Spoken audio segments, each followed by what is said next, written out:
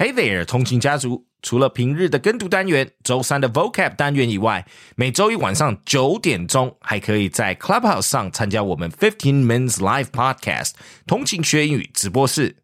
我们语音直播也同步在我们 YouTube 频道还有 Facebook 粉专上同步直播。我们每周进行不同系列主题的分享，也会开放时段让通勤家族来一同做英语口说练习。如果没有办法参加，没有关系，John老师会简易简洁在周六上架为 podcast， 好让你复习或听到最 real 的英语互动。单集简介或单集资讯列里有我们直播室的连结，期待你的加入哦。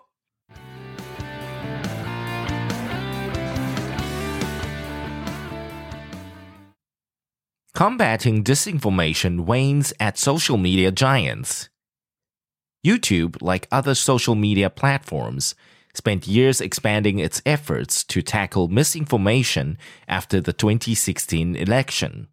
It hired policy experts and content moderators and invested in more technology to limit the reach of false narratives.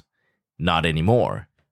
Last month, the company owned by Google quietly reduced its small team of policy experts in charge of handling misinformation, according to 3 people with knowledge of the decision.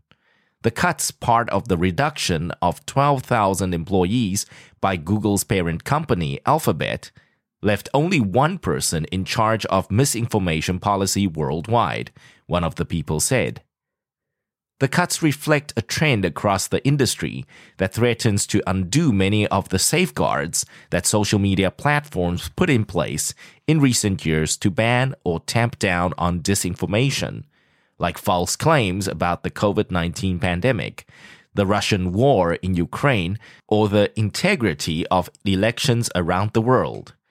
Twitter, under its new owner Elon Musk, has slashed its staff,while Meta, which owns Facebook, Instagram, and WhatsApp, has shifted its focus and resources to the immersive world of the metaverse.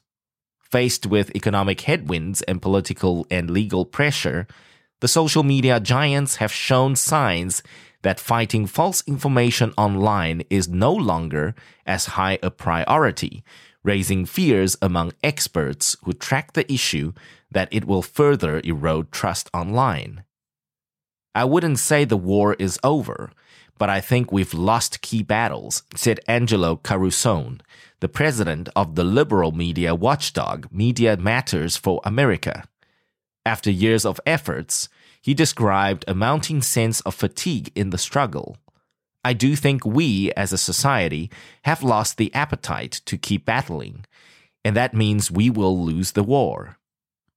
The companies maintain they remain diligent,But the efforts to combat false and misleading information online, which arguably peaked during the COVID pandemic and the 2020 presidential election, have waned at a time when the problem of misinformation remains as pernicious as ever with a proliferation of alternative sites competing for users.